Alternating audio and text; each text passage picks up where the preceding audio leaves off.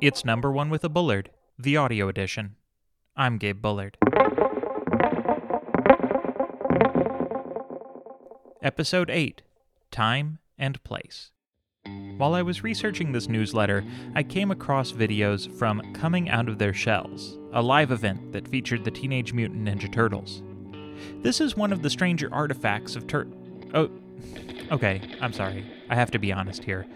I didn't just happen across these videos. As you know, a couple episodes ago, I talked about the Ninja Turtles. When I opened my computer and the browser, I still had a tab open to YouTube with the intro from the cartoon.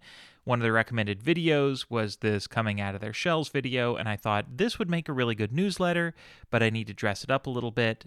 I just can't give you the artifice. There's enough artifice in this already. So let me start over. I'll be honest.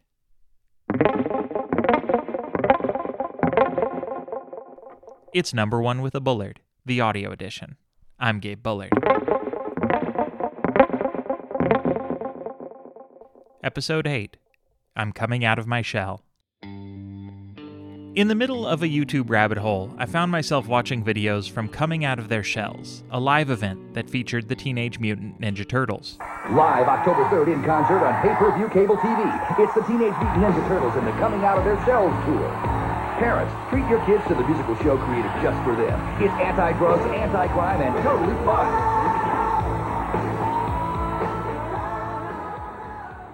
This is one of the more bizarre artifacts of Turtlemania.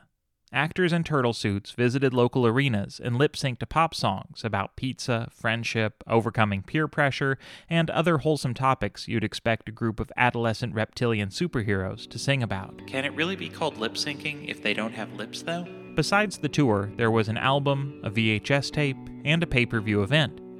I loved the Ninja Turtles, but my love was limited to toys and cartoons. Live-action turtles were played by people in suits wearing animatronic heads.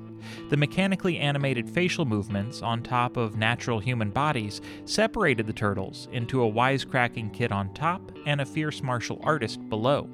The whole appeal of Turtles was the package of personality. In movies and live shows, the Turtles just raised too many questions about metaphysics and the true nature of the mind, though I now appreciate the craft of the costumes, made by Jim Henson's Creature Shop. Coming Out of Their Shells also muddied the Turtles' mythology for me.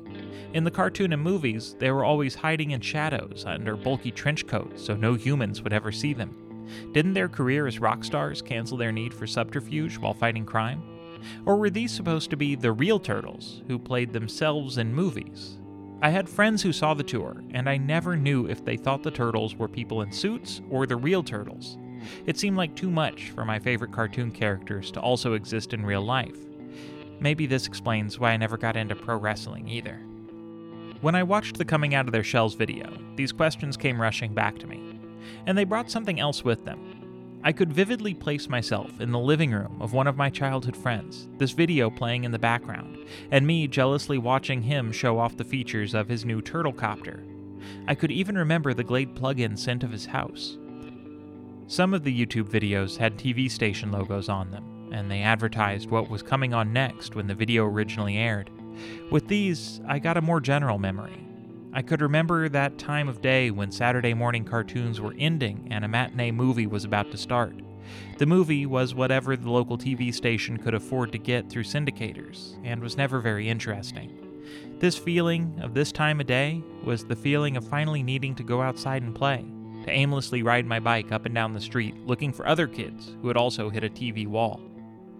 While looking for a video from the Sonic the Hedgehog game for a recent newsletter, I played a clip that opened with the bit-crushed, sing-songy Sega jingle that played whenever you turned on a Sega Genesis. Sega! I immediately felt the feeling of being inside on a warm afternoon with the midday sun hitting my face through a closed window. You probably have experiences like this too. It's not the memory of a particular show or movie or game from childhood. It's a very precise memory of the situation you were in when you saw the show or when you played the game. It can be one specific time or a mix of generalizations based on specific sense memories. For example, when I see the shade of bluish-green that was the default color of the Windows 2000 desktop, I can feel the texture of the molded plastic chairs from my high school computer lab, along with a vague sense of dread from being assigned a seat next to the class bully. Certain songs take me back to where I was when I first heard them. These feelings can be nostalgic on their own. Maybe you like molded plastic chairs or spending warm days inside with a 16-bit video game console. But they also feed into the nostalgia we have for certain media. When we watch TV, we don't just remember what we watch, we remember how we watch. The event of viewing gets logged just as much as the content of the program. Television is remembered and felt as a significant experience that can illuminate histories and memories of the self and the family. Professor Amy Holdsworth writes in her book Half the World Away, Television, Space, Time, and Memory. This isn't limited to movies or music. In a recent interview, food writer Helen Rosner addressed the popularity of pieces she's written about Olive Garden, chicken tenders, and other examples of what she calls mass food. That food is the stuff of day-to-day experience, and people respond to Rosner celebrating it. The small moments of filling up the car with gas with your dad and he buys you a Hostess cherry pie and that becomes your special ritual, that's not me saying the Hostess cherry pie is the greatest food in the world, she says. That's me saying that moment with my dad was an important moment.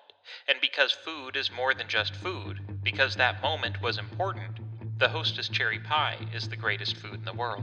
This doubling up of memories makes nostalgia for objects and artifacts extra powerful.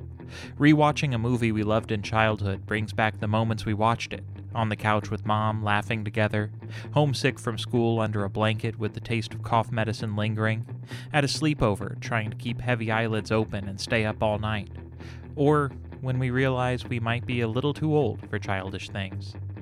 The experiences make us who we are, and the more we remember them, the more central they become to us. Our meaning is built on memories, and our memories are tied up with media. No wonder we have so many sequels. Bringing back a character is an attempt to bring back a memory in the audience. And no wonder some people get so angry about reboots and reassessments. They defend old kids' movies as classics because the experiences they had watching them were so foundational. Both the studio executive greenlighting a new installment of an old franchise and the guy posting an angry tweet about it are guided by the same conflation. They each confuse the movie with the memory. We're not wrong to have these associations, but we can avoid the confusion. The difference is that movies and TV shows and video games are in the world for everyone to experience. Our experience is the result of a specific circumstance, and that circumstance enhances our enjoyment. We should celebrate the relationship between moments and media, because that moment is what memories are made of. And unlike media, the memories we form are not for everyone. The memories are ours. And no matter how many sequels there are, no one can change the original.